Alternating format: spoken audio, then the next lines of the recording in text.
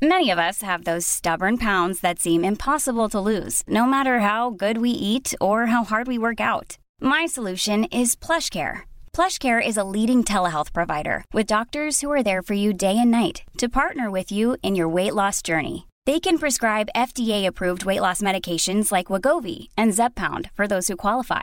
Plus, they accept most insurance plans. To get started, visit plushcare.com/weightloss. That's plushcare.com/weightloss. When you're ready to pop the question, the last thing you want to do is second-guess the ring.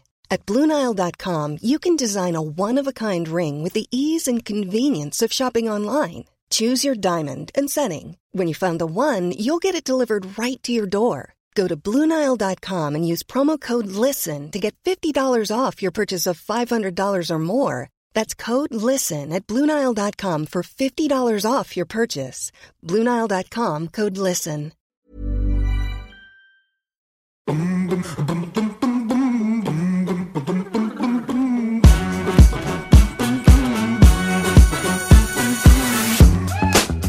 Hi, welcome back to In the Pink with me, Natalie Pinkham, and Bose, helping you stay connected throughout the lockdown and beyond. Now, thank you so much for all your lovely messages about the various guests that we've had over the last few weeks. And the next one, I'm sure, will please you greatly because he is the oldest living world champion in Formula One. I can almost hear your brains whirring, trying to work out who it is. It is, of course, Sir Jackie Stewart. And it's just lovely to have had the opportunity to have a decent chat with him because we're always rushed whenever we meet up at race circuits, a 5-minute interview here or there.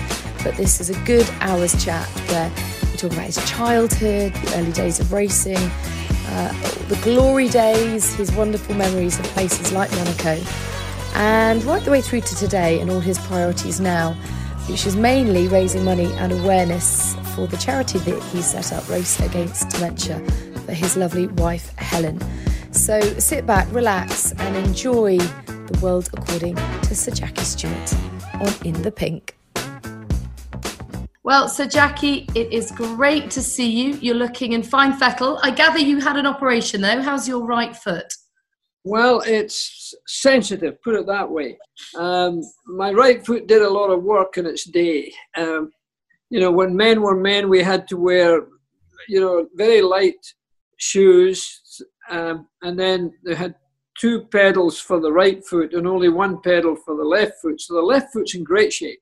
The right foot's been abused. And it's amazing, If you look at my hands here, you see that's the big toe, don't you? Let's assume these are the other 4. The doctor cut them all in 2 pieces. Ooh. And then put them all together in the right place. And that was 3 weeks and 2 days. And they say it's going to take 7 days before I can kind of walk properly. So no Formula One has been very good timing. Oh, that sounds painful. Well, it is painful. It's the most painful thing I've had ever. Because, of course, your weight's all on your foot. So, anyway, that's... You don't realise... I'm a married man. I'm used to pain. I thought you were going to say, I'm a married man. I'm used to Helen doing all the work. Well, that's true, too. And how are the family? How is everybody? Well, children are very well. When I say children, Paul and Mark. And we have 9 grandchildren. And a nice balance between boys and girls, which is sweet. 8 boys, 1 girl. Poor wee thing. Bless her. Yeah. Not spoiled at all. So they're good. I've got one in 2 days' time. We will be 21. We've got 3 or 4, actually. We've got one is 24 and one's 23 and one. Anyway, they're all in great shape. They're all in Switzerland. And I just came back for a few days and going back to Switzerland tomorrow. Great stuff. And how is Lady Helen's health? Well, Helen is, dementia is a terrible illness. She, when I speak to her, as I do twice a day, wherever I am in the world, this morning I called her and she had no idea where I was. And when I told her I'm at Clayton House, where's Clayton House? And I said, well, it's our home in England. And she couldn't work that one out. Now, she was there 2 weeks ago for quite a long time. And, you know, she doesn't know. And in fact, she's not quite sure where she is in Switzerland. However, for example, if you met up with Helen and you started to have a conversation, you would say, wow, Helen was terrific, because you'd be speaking mostly about the past and mostly about racing, or, you know, the two of us. But, you know, it's now the biggest killer in the world. More people die with dementia than any other illness. It costs more to keep a patient with dementia than the combined total of cancer and heart disease. Mm-hmm. So we've got to do something about it. And this little badge here is a broken D. Martin Sorrell's team created it for me. So Race Against Dementia is a charity, and we're trying to raise as much money. We're buying brand new PhDs, young, and quite a few of them are women, by the way, very clever. We've got a Chinese one, we've got a Scottish one, we've got a Dutch one, we've got one from Florida and so forth. And we put them into the best institutions in the world to try and accelerate. I'm trying to model it on Formula One. You know how, you know, as well as I do, that problem solving in Formula One is faster than any other business. So I want, and by the way, when I go into laboratories, there's not the same buzz going on. There's not the same, I don't know, passion, maybe the wrong word. But anyway, we're trying to change a little bit of the culture, because for 30 years, billions have been spent without any success. There is no cure and there's no preventive medicine for dementia. So Helen is doing well with it. She would love to have been speaking to you just now, and all of that sort of stuff. But it's a big burden, and we're lucky that I can afford it all. We've got 7 neuro nurses, and there's 2 at a time because they have to care for Helen 24 hours a day. It's a big job. It sounds like, in typical fashion, given it just how proactive you are, how motivated you are, been throughout your whole life, that you're really kind of throwing everything at this. I know you're fundraising every year at the Monaco Grand Prix, which would have obviously been this weekend. But what about the personal toll it takes on you? Because there's only so much you can control. You know, she's your best friend. She's been by your side all these years. She came with you to every race. Do you feel like you're losing her as a person, or do you still have that connection? No, not at all. I mean, very much that connection. I mean, it's the first thing I do in the morning when I get up, to go and see her, and it's the last thing I do at night, is to go and see her. And during the day, when we're at home together, she sits in the same place in the sofa. She reads a lot, reads the newspapers every day. I mean, it might even be that you wouldn't notice it because she'd be up for it. If you came over to our place for lunch or something, she would like that, and she would have a conversation. And you would say, well, you know, that's terrific. But there's another side of it, that people with families who have got dementia or Alzheimer's know that it's a big challenge. But she's doing well with it. And of course, we're very lucky that she's living comfortably, and she gets lots of friends. Nina Rindt, for example, Jochen Rindt's widow, came the other night. We had dinner with her on Sunday night, and she's got we have good times. And I take her on a holiday, usually in the Queen Mary, because it's good for getting around in a wheelchair, because Helen can hardly walk now. And, you know, the accommodation is very nice, and it's got to have accommodating rooms for the nurses. And there's, in cruise liners, there's very few, or ships in the case of the Queen Mary, there's very few of the accommodations are connecting, only the very expensive ones. Anyway. You got to shell out for it. We're having a fine time. She is worth every penny. It's interesting because when I've been looking back at your life, and every time I've seen you and your boys and Helen at a racetrack, family does seem so important to you. What do you think it gave you in terms of your racing career? It gave you confidence as a person to have her, and then latterly with your career, your sons by your side? Well, we're very lucky. We've got a fantastic family, and the sport was particularly good to me, and I survived it at a time when all our friends died. I mean, Helen counted up once, there was 57 people who we knew well enough that came to stay with us, holidayed with us, raced with us, obviously, and travelled with us many times. And I came out of it without drawing blood from my body.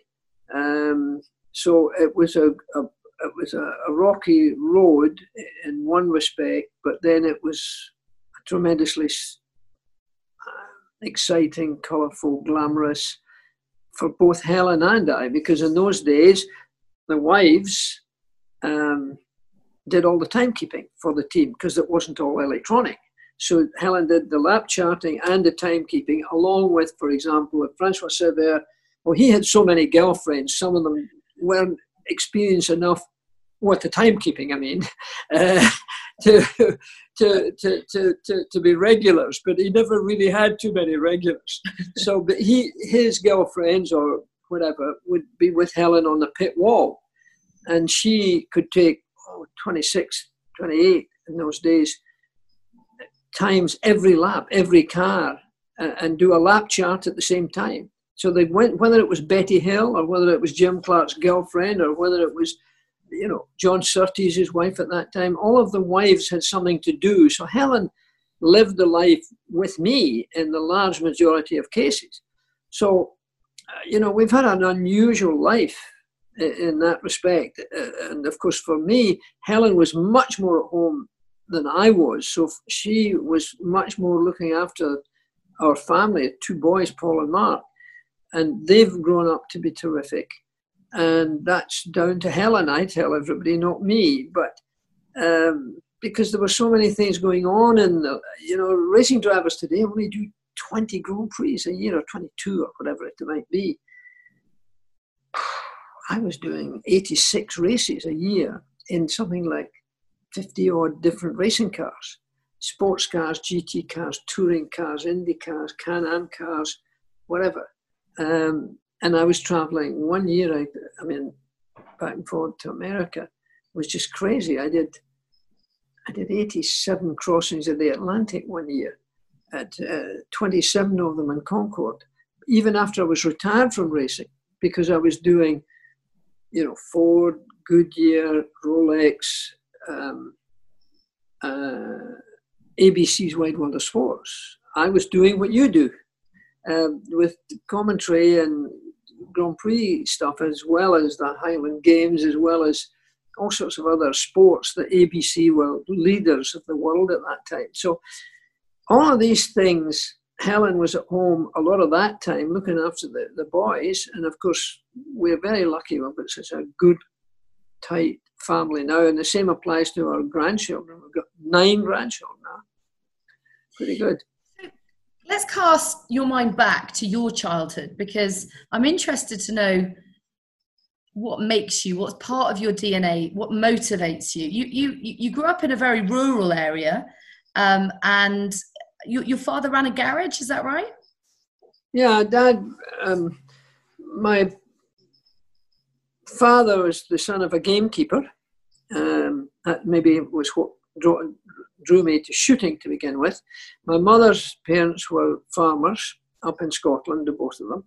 And my father was Lord Weir, owned the estate that my grandfather was the head gamekeeper on. He got a job with Lord Weir and then got fed up being in an office and started a wee garage in Dumbarton in Scotland, a good corner with a lot of traffic and so forth. So I had good foresight on that. But it was never a big garage. It was like 6 employees. And I was, I went to school in Dumbarton. My brother was a racing driver, and a good one, for the Curiacos sports cars. He drove for the Works Jaguar team and the Works Aston Martin team at one point. And I used to go around with him when I was like 12 or 14 years of age. I've got all the autographs today of Fangio and Mike Hawthorne, of course, Sterling Moss and Ascari and Cerruti and Villaresi and all of them. So anyway, I was a disaster at school. I left school at 14 with no education. I'm an extreme dyslexic. I can't read or write. I can't use an iPad right now. What I'm talking to you on, my private secretary set it all up. I can't find my name on a keyboard. So I'm a pretty dumb guy when it comes to all of that. But I think you're anything but dumb. Anything but dumb. But I want to know what impact dyslexia had on you back then, because to tell a child that, looking back then, very little was known about dyslexia, and it would actually chip. No, I don't think it was at all known. For example, my teacher, 53 people in our primary school, when I was trying to pass my 11 plus, she would get me up in front of the class and she would ask me to read something from an essay. And she knew it before I got up there that I couldn't do that. So they sniver at you, they laugh, they sneeze, they cough. And it's a very bad thing. And the dyslexia was it's the worst thing that happened in my life, if you like. And I had therefore no education. So I left school at 15 years of age. I did go to night school to get a garage mechanics, authority. And that was bad enough, but that was good because you were using your hands as well as your so-called brain. But no, my early life wasn't good, but my shooting came up. My father and mother were great parents. We had a bungalow that my mother's parents gave as their wedding present because they were good farmers. In any case, I'm sorry for the extra noise at the moment. It's one of our, I think it's a grass cutter. So my shooting taught me a lot because I shot for Scotland and Great Britain, and so I went right around the world with that until I was 23. And then you got into the car relatively late, didn't you? By today's standards. Yeah. Oh yes. Oh no, because there was no karting in those days. Yeah. There was no Formula Ford in those days. I mean, we picked up David Coulthard as for Paul Stewart Racing, and then later Stewart Grand Prix. All these other drivers, they were all karters, like Lewis Hamilton is today. He was a karter, and every driver on the grid today came from karting from the age of 8 years of age. I didn't drive a car, obviously, until I was 17. And there was no racing at that time of any category. So it's a totally different sport in that respect, but it's the same but different because it's still colourful, glamorous, exciting, and the sort of places I ended up by going to and the connections I made and the commercial relationships that were created was just fantastic, particularly for somebody who couldn't read or write. I mean, it is astonishing because I suppose confidence, a level of calm confidence can take you anywhere in life, no matter what direction you go in. And if you have that battered out of you at such a young age, it can have really difficult consequences for you later in life. Well, but when you find bolstered that. Yeah, but when you find you're good at something, I mean, there's so many very successful people with dyslexia, for example. Muhammad Ali, a hell of a lot of sports people are dyslexic. Mm. I mean, that's what saved their life, saved my life. My shooting actually saved my life before motor racing arrived. So when we're good at something, boy, do we give it the full Monty, because we're frightened that we're going to fail again. So that's why there's so many people with dyslexia who are top sports people, athletes from track and field to golfers to cricketers to everybody. I mean, a lot of them are dyslexic, and they try harder because they failed to be as clever, so-called, at school as the other folk. So in my case, when I found shooting, oh my God, it was fantastic. I won trophies shooting, and I was at the back of the class because that's where you went when you were a dummy. And I came out of that into suddenly bang bang winning, and the motor racing, and because you're so eager to succeed or win. You put much more into it than most people. Somebody academically clever, they've just been so easy in their life. Most of them don't work as hard. That's why so many of the really top sports people are dyslexic, because they absolutely, they're desperately keen not to fail again. And I guess there isn't a plan B necessarily, because if they weren't academic at school, you throw your eggs into one basket, you have to make it work. Your back's against the wall, isn't it? No, I'm president of Dyslexia Scotland. I started that up more or less. And, we're now in Scotland, I've got better dealing with it than anybody else. Every teacher training college in Scotland now, every teacher has to be coached on what is a learning disability. How do you recognise it and how do you deal with it? Because Miss Shaw never found that out dealing with me. That was my school teacher, primary school teacher. So now that's great. But to follow up what you said, if you can't read or write, you can't fill in a job application form. Yeah. I could not fill in a driver application form. Now, if you can't do that, you don't get a job. Mm. So you're getting paid by the country. That doesn't pay as much as crime. There's probably 75% of every institution of crime are people with dyslexic problems. If you can't get a job, crime pays better than unemployment. And racing cars pays better than all of the above. So just tell us about that. That was easy, though. Well, I don't think it was. You clearly unearthed a talent that you had, but as you say, you were shooting and then you went into racing at the ripe old age of 23. So how did you make that transition? Oh, by the way, before I go on to that, I find it really interesting that you remember your primary school teacher's name. How could I forget it? Exactly. Such an impact. Doesn't that just go to show the responsibility that we have in protecting children at such a young age? Because it's kind of scalded onto your soul. Okay, time for Bose's handy tips about how we can all cope a bit better over the next few weeks and potentially months under lockdown.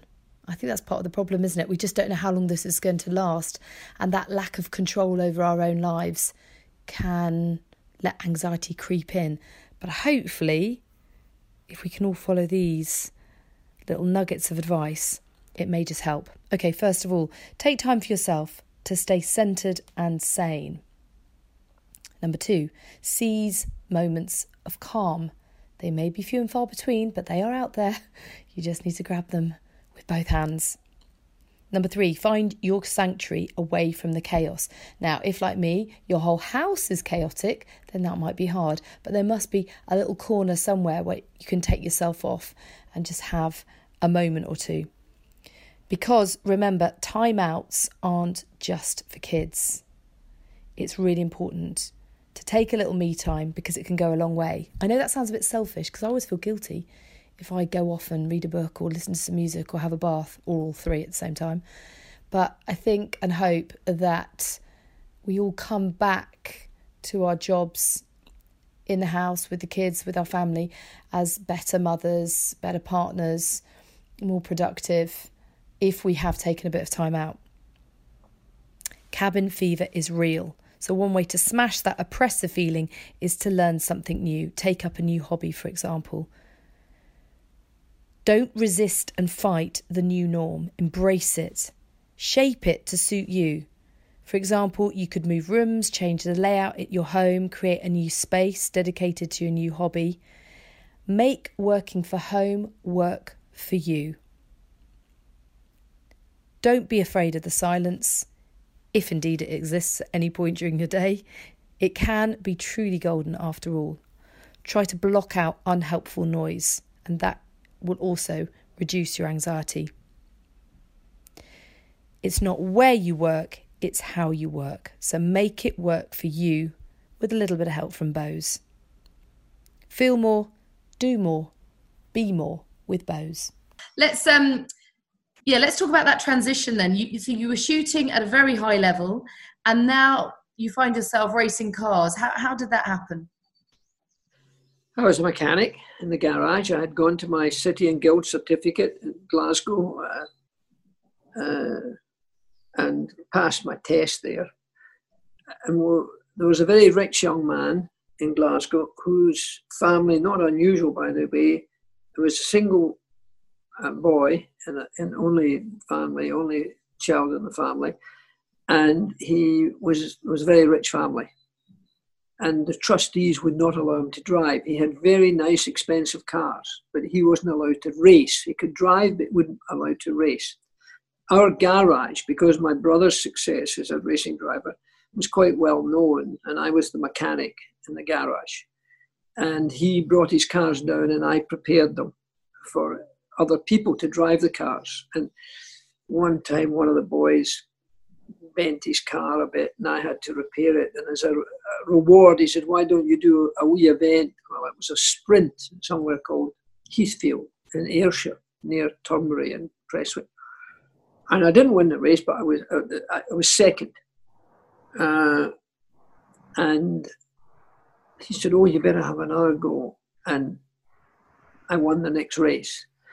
But then I couldn't afford, it was costing, and I was married, and I had Paul at that time, and I turned the rest of the drives down because I thought it was too dangerous, and I couldn't afford. It cost £50 a day for the insurance, and I didn't have £50. I mean, I didn't have £50 in the bank or anywhere else for that matter. And he said, oh, well, look, I'll do the insurance if you'll drive the car.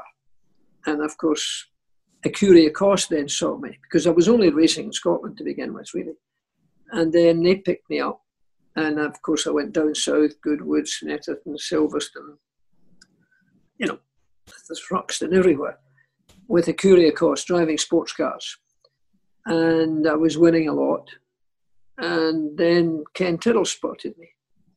And actually, I think it was the manager of the Goodwood Test racetrack who said to Ken, if you're looking for a new driver, you should look at this guy, because he just got the lap record in sports cars in Goodwood for a Ecuria Cost it was, in a Cooper Monaco. And he picked me up. I went down to Goodwood, did the test, got the drive. My first drive was Snetterton, and I won it in the rain by a big margin. So I said, oh, it's great. And that's what started it. And so how old were you then? I was 23 when I got married. I went with Ken in 1964. So I was born in 39. You work that out. I'm the dyslexic. Doesn't mean bad at maths as well. Come on. So 25. So you know that race that you said that you came second in Scotland. You do know that the winner has been bragging ever since that he beat a 3-time world champion. Absolutely, and he had every right to. He's a lovely man. He's a farmer in the north of England, in Newcastle somewhere. Amazing. Why do you think it is that there is such a rich history of motorsport in Scotland? You've produced some great drivers through the decades. We have an inferiority complex against you English folk, and we try harder. The roads are narrow and twisty and turny and ups and downs, and the borders of Scotland, where Jim Clark started, was that kind of road, and where I drove all the cars from the garage and everything like that were all twisty, difficult roads. And I think that had a lot to do with it, really. And I think the other thing is that we're such a small country, and I still think we've got an inferiority complex in the country, because when I went down south to drive, everybody was so well dressed and the cars were immaculate and they had a mechanic and they were the whole thing. They just had money, and we had no money. So therefore, you think, Jesus, I'm going to have to, I've got to win. So we won. And when you did that, it was, and I think that's the Scottish thing. I think it's a very Scottish thing. I think we have an inferiority complex, and we therefore try harder. Think of all the great bankers. Sir William Purvis, one of the greatest bankers in the world, chairman of HSBC, that was really developed by him and its biggest, all sorts of people. The man who created the American Navy was Scottish. The man who created television was Scottish. There's a whole bunch of Scottish people. I think they try harder because they're in the back room sort of thing.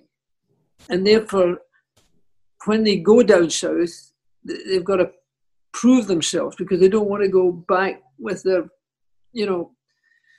hands behind their back. And I know I felt like that. Yeah, it's an interesting theory. Another bit of interesting psychology, I think, with you is this juxtaposition between someone who cares about safety and somebody who is a racing driver. And, there's the often simplistic assumption that racing drivers are brash and a bit reckless and thrill seekers. And it doesn't feel to me that you've ever been a thrill seeker, but you are somehow able to compartmentalize and almost shut away the jeopardy of what you did for a living, and still deliver at the highest level. Have you ever taken time now, particularly since, you retired back in, 73? You were relatively young when you retired, but have you ever sort of self-analyzed your approach to the sport? I think... When you're ready to pop the question, the last thing you want to do is second-guess the ring.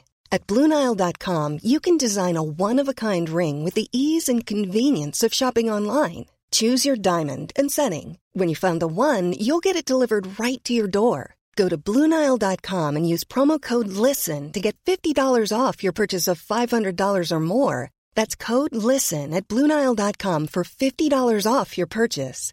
BlueNile.com, code LISTEN. There's never been a faster or easier way to start your weight loss journey than with PlushCare. PlushCare accepts most insurance plans and gives you online access to board-certified physicians who can prescribe FDA-approved weight loss medications like Wegovy and Zepbound for those who qualify. Take charge of your health and speak with a board-certified physician about a weight loss plan that's right for you. Get started today at plushcare.com/weight loss. That's plushcare.com/weight loss. plushcare.com/weight loss. Mom deserves the best, and there's no better place to shop for Mother's Day than Whole Foods Market. They're your destination for unbeatable savings, from premium gifts to show-stopping flowers and irresistible desserts. Start by saving 33% with Prime on all body care and candles. Then get a 15-stem bunch of tulips for just $9.99 each with Prime. Round out Mom's menu with festive rosé, irresistible berry chantilly cake, and more special treats. Come celebrate Mother's Day at Whole Foods Market. I think the determination issue to succeed, whether it was in my shooting, because I was no good at school, and that was your main activity, was school in those days to grow up. And I failed in that. And I found something in my shooting that I could actually do well. So I put more into my shooting almost than I did into my racing, because it was my first experience of competition, proper competition. There was no competition at school. I played football quite well at school, but it's the classroom. So I think in things like that, when I went motor racing, I thought, oh gosh, that's a big thing to do that. So therefore I've got to try harder. And I recognized that I needed the best team and the best mechanics. So I never drove, hardly ever did I drive anything but the best packages. Ecurie-Ecosse, a Scottish team, when I started to drive for them, they had already had a huge success. They had won Le Mans twice as private entrants, so their mechanics were really good. So I went in there and was looked after by what I thought some of the best mechanics in the world. So therefore I could get a car that I could have total confidence in. And, I didn't have any wheels fall off because they were the best guys. And David Murray, who was le patron of Ecurie-Ecosse, he only he had a Cooper Monaco. That was like, it was built like the Eiffel Tower, that thing. It was, you know, it was sort of stood for years. I wrote it off. But what I mean is that when I got into that car, I was driving a real good car, so I had to raise my game, so to speak. And I think going back to the same what I said, I was desperate to win, and put more into it maybe, and because I was winning, I therefore kept, you know, I drove for checkered flag racing in Lotus Elands, but that meant I was racing against the Ron Harris Lotus Elands with Jim Clark and Peter Arundel. So I had to be as fast as them. So in each of the you know, they were Formula One drivers. I was a little sports car driver. But to be racing against somebody like Jim Clark or any of the other drivers we were there at that time, it drives you. But if you're choosing the best teams with the best cars, I drove for John Coombs. He was one of the great entrants. Like Stirling Moss wanted to be with Rob Walker. These kind of alignments help you because they always have the best people behind them, the mechanics usually. Ken Tyrrell, no better example than that. 3 of the mechanics come to this room that I'm in now almost every year. I would not be here today if it wasn't for them. I didn't have wheels to fall off. So my cars were just better repaired. So that gave you a confidence to compete. That gave you a confidence to push yourself. But you've already told us that Helen counted 57 deaths of friends of yours. So you can't have felt impervious to that threat. So how did you reconcile those 2 elements of your life? The fact that you were acutely aware of the danger, but you were still able to race. I seldom overdrove. Most people overdrive. I learned not to overdrive from Jim Clark, who I think was the second best racing driver ever in the world. I think Juan Manuel Fangio was the best, and I think Jim Clark was second best, ahead of Schumacher, ahead of Senna or Prost and Senna in my case, I think. And I learned so much from him. And I saw how gentle he was with a car and how he coaxed a car into doing things rather than bullying a car to do it. And a lot of the drivers bully cars, and cars don't like it. Yeah. Cars are like humans. If you treat them nicely, I sometimes make the opinion of respectfully to do with the young ladies. If you treat them nicely, they much prefer it. And a racing car is exactly the same. I learned that if you're doing 150 mile an hour, 180 mile an hour, and you're braking at hammer at some fancy corner, you to begin with, when you're a racer, there was 3 parts of the corner: the braking, the apex, and the exit. I learned there was 8 parts of the corner, because when you get towards the corner, the first thing you do is take off your gas pedal. The car immediately gets upset. So take your gas pedal off gently, even at that speed. In a millisecond, it can be done gently rather than just taking it off.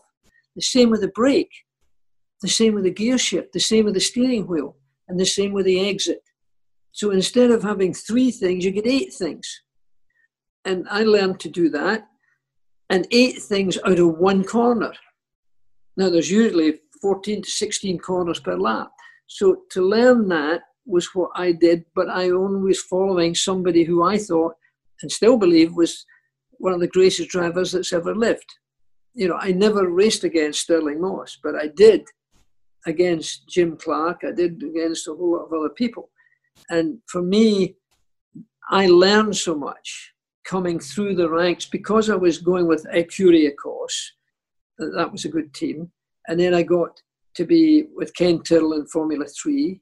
And then I got to BRM with Graham Hill.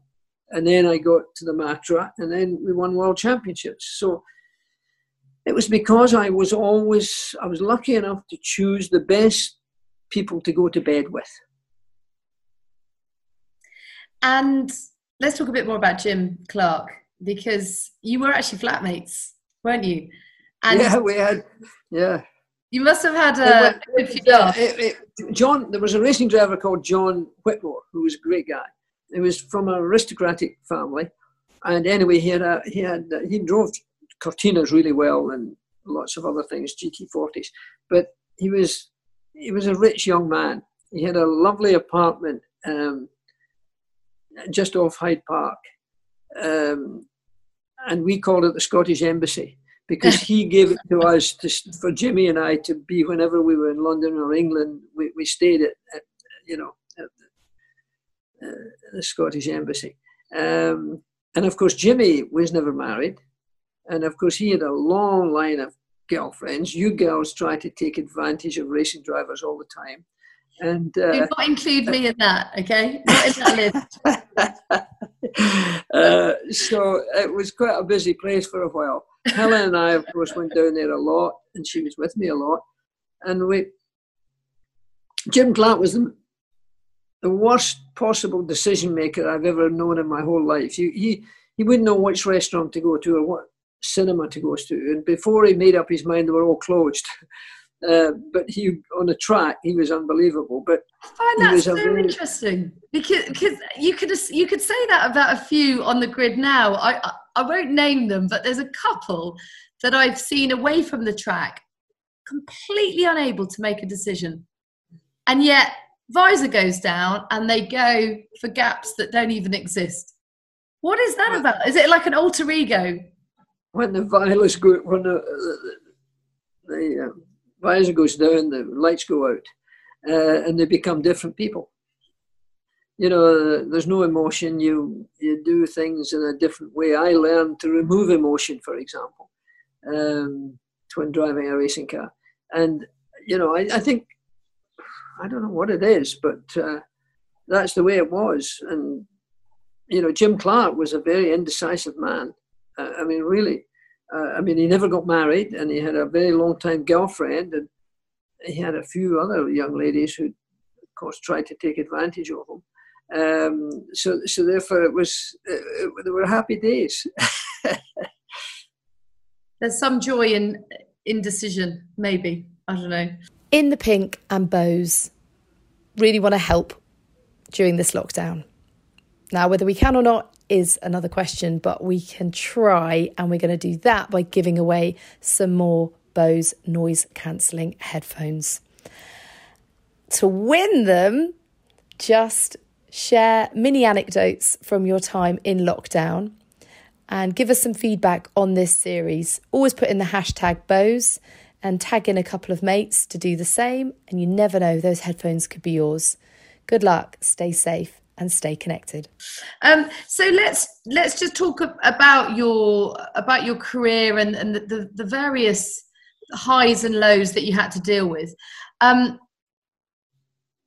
You did retire at 34, which does seem, by today's standards, very young. I mean, Seb, he may even retire now at 32. Who knows? He may take a sabbatical. Was there ever a chance that you would come back to the sport after retirement? Never. I've never missed it one day. I got chances to go several times to go back into racing for considerably more money than I'd ever seen as a racing driver. But it never appealed to me at all. I was living a really exciting life because I was one of the lucky ones that came in at a time when the commercial side of motor racing really came in big time. So motor racing is probably on a different scale than almost any other sport because of the commercialization on it. It's not just cars, it's fuel and oil companies, it's tire and rubber companies, electronic companies. It's nowadays, you know, all sorts of other high technology things. And it's colourful, glamorous and exciting to that company. So the chairman and the CEO have to come to a Grand Prix or a main race. And so, you're not going without me, says the wife. because she likes the glamour, the colour and the excitement and the danger to some extent. It's an atmosphere. And when you're mixing with these people, as long as you behave yourself, you drive well, you dress appropriately, and you behave yourself again, you get invited back. So whether, in my case, because King Hussein of Jordan was a mammoth enthusiast of motorsport and sort of adopted me and came to so many races with me. And I went to Jordan, and he would send a Gulfstream for me way back in these days to go to Jordan with Helen. And he would come to races and come to our home. This home here, I built 2 helipads because of King Hussein. Because when he came, it was at the time of the first Middle Eastern War. And the government wouldn't allow him to fly his helicopter without a support vehicle behind him. And it was a gunship. And I had to put 2, so King Hussein, getting to be with a man like that, I learned so much from him, or the chairman of British Airways, Lord King at that time, giant of a man. So you're mixing with the Henry Fords or the King Husseins or lots of other people similar, and you're learning so much because of your sport. They're intoxicated by your sport. And you're thinking to yourself, my goodness, I have to wake up here, I've got King Hussein beside me, or the Queen of Jordan. So that's why racing drivers are lucky. You don't get a football player as often getting that opportunity, or anybody, even a cyclist or anybody else. Motor racing from that point of view is an enormous magnet.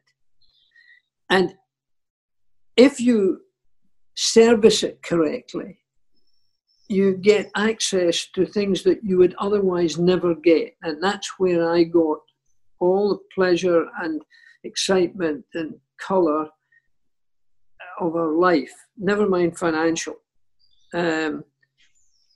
So therefore I had long-term relationships. I'm now with Heineken, for example, and still with Rolex, and still 51 years with Moet and Chandon, because I was the first to spray champagne in Formula One.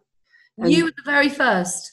I was the first. French Grand Prix 1969. The Count Frederic Chandon was at the race, and I think it was Mitterrand who presented the trophy, and he said, we should open the champagne and put the champagne so you can celebrate your victory. And they had left the bottle, a double magnum of champagne, on the podium from before the beginning of the race. And it was like, it was a hot day. When I undid the cork, the thing went, it must have gone 50 feet in the air. So I put my fingers on it, Scotsman, to save the champagne. And of course the champagne went further. And Mitterrand got soaked, so did Fred Chandon and everybody else. And Chandon said to me after, "Oh, Jackie, you've got to do this for every Grand Prix. I'll give you a contract." In 69,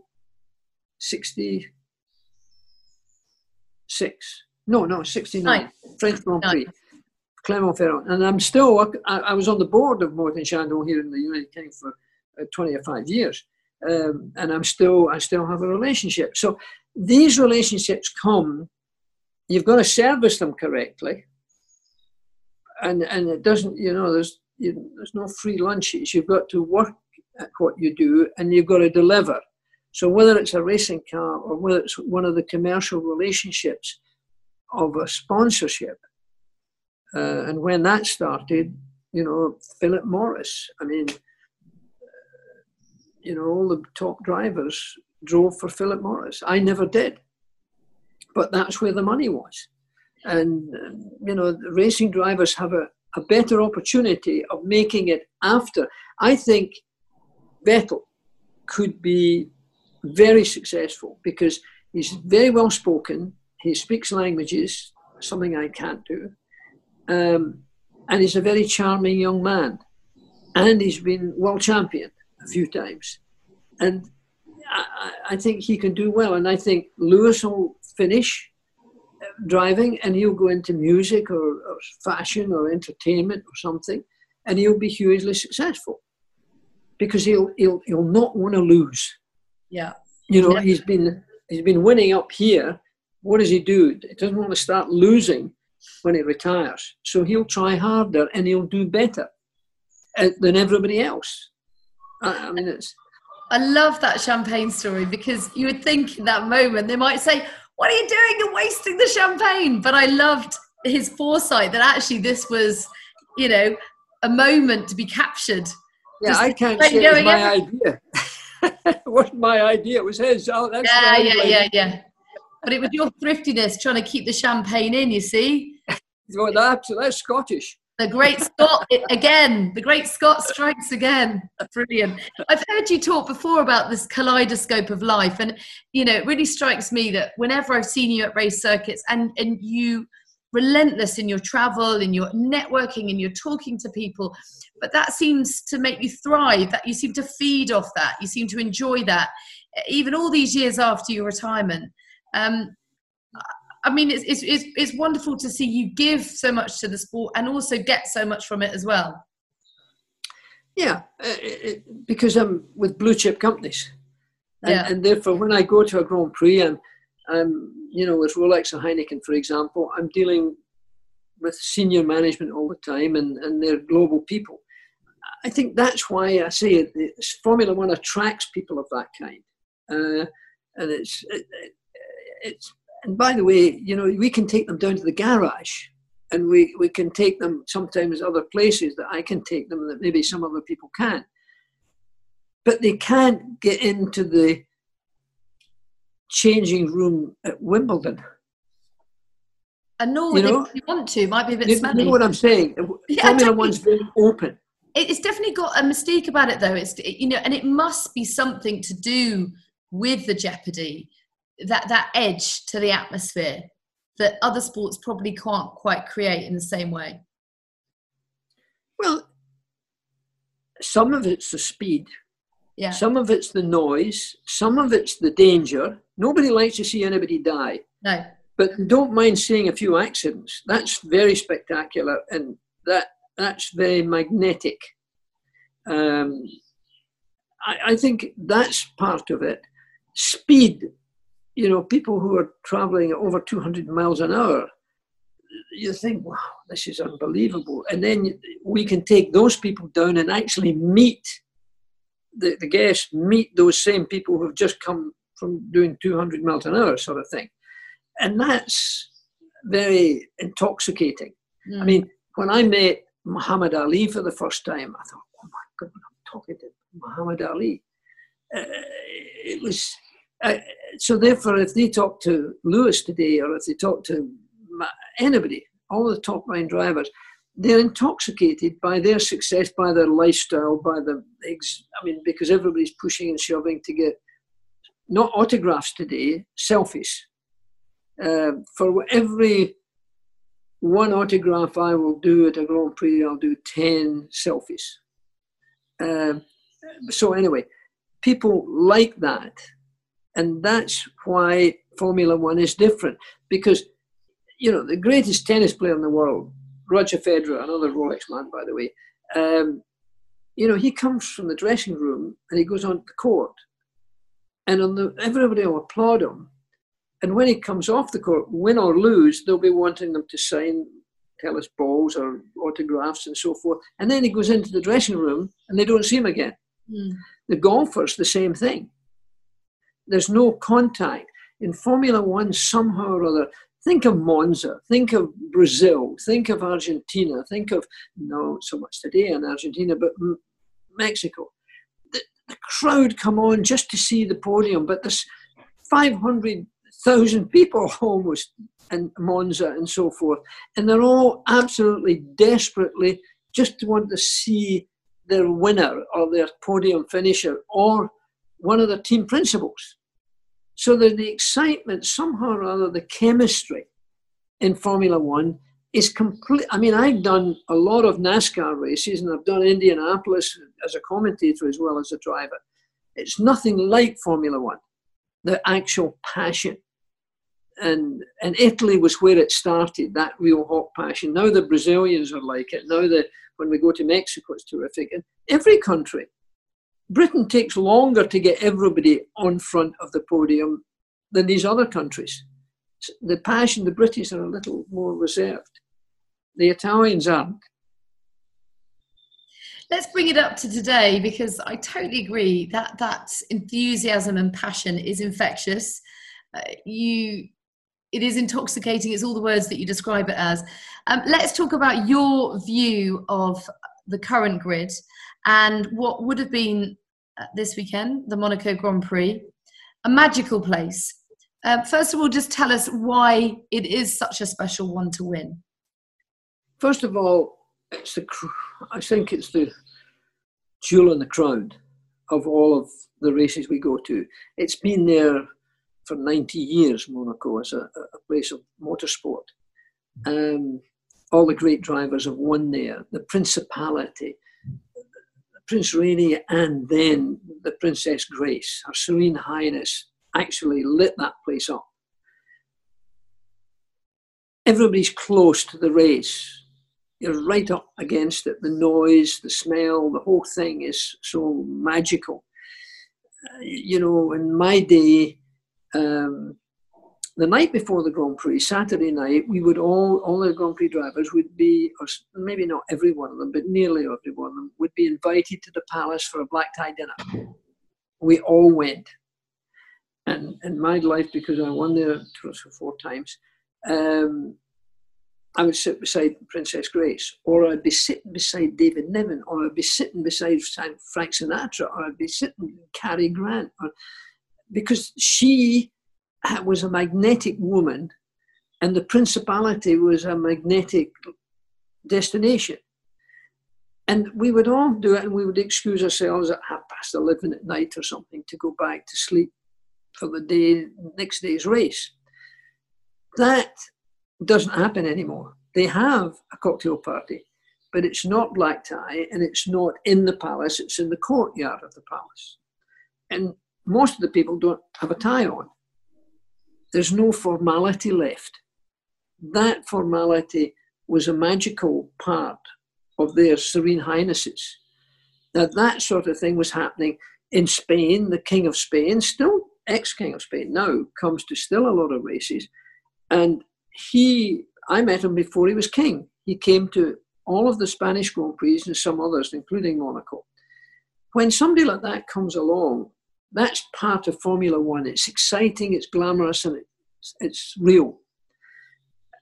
And the swinging 60s and 70s is where I lived.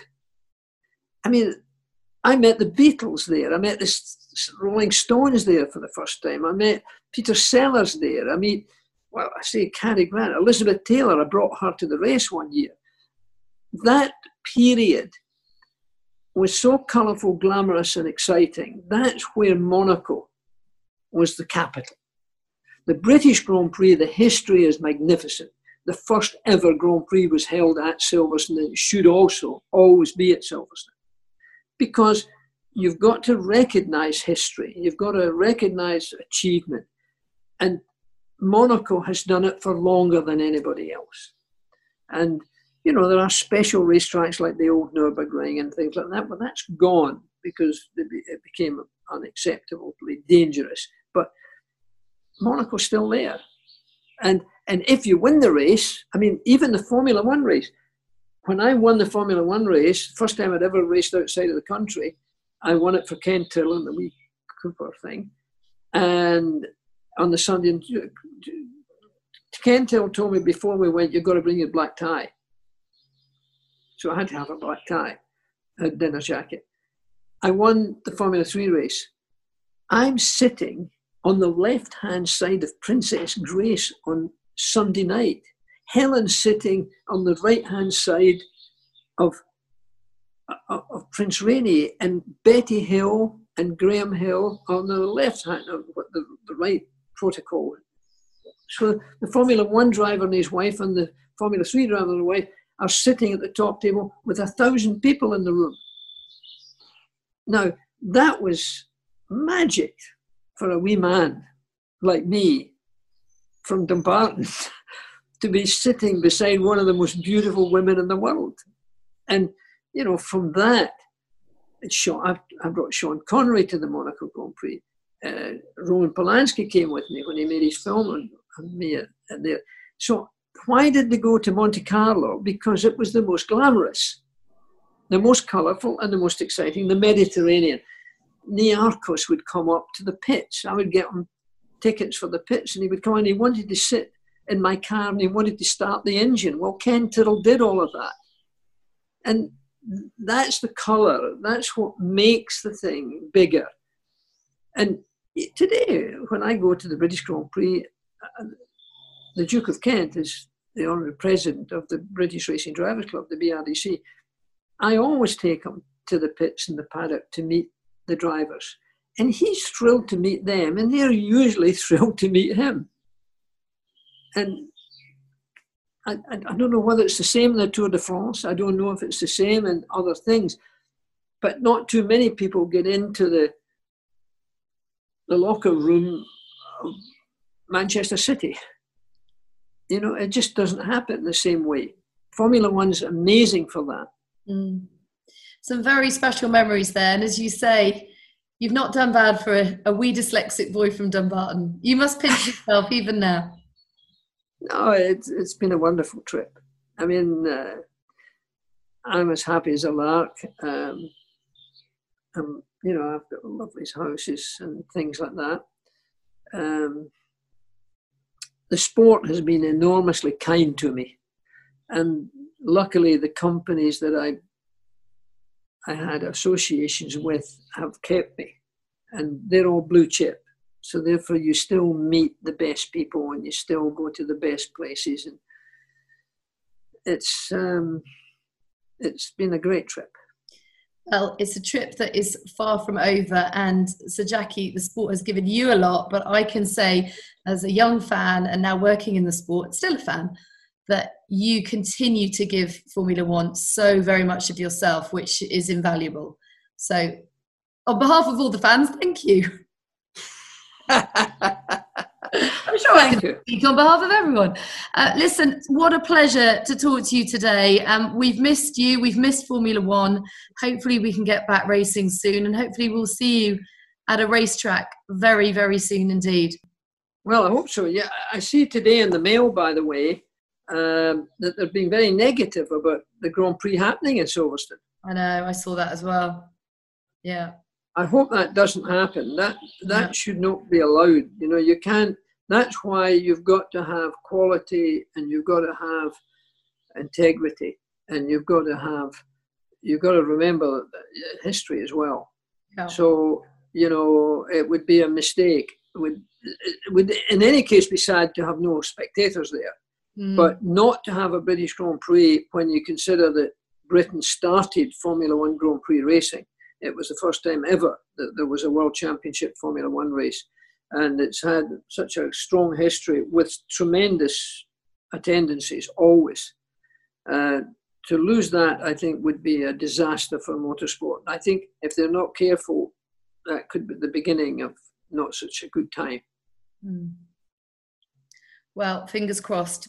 Let's hope so. Let's hope it gets back onto the camera. So there you are. Your husband's still putting up with you? Only just. Yeah, well, I would have expected that. Okay. Thank you so much. And same to you. Bye-bye. Bye. All the best. Bye. Thank you so much, Sir Jackie. Great to see your face and hear your voice again. Loved his story about the champagne on the podium in France, 1969. And really interested to hear his thoughts on dyslexia. Brilliantly inspiring that it was dyslexia that really pushed him to work so much harder and make a real success of his life. Okay, loads more great guests coming up on In the Pink. 3 very different stories on the way. 3 people, very different lives, but very strong lessons learned and to be shared. Great advice from, first up, Michelle Mone, the hugely successful Scottish businesswoman who is now in the House of Lords. We've got Mark Billingham from SAS, Who Dares Wins. He had a tough childhood, in and out of gangs, and then found his way and is now hugely successful in television but also charity, having had a distinguished career in the SAS. And we've got Sir Chris Hoy, the Olympic legend, and he has got some great advice that can genuinely be applied to anyone now who may be struggling in lockdown, but also with their lives generally. So well worth a listen. And just really enjoy talking to them all. So they are on the way very soon. Don't forget, you can still win the Bose noise cancelling headphones. Rate, review, subscribe. Invite a friend, tag a friend in on Instagram and add the hashtag Bose. Tell us who else you want us to talk to on the podcast. And we will be back very soon for more on In the Pink.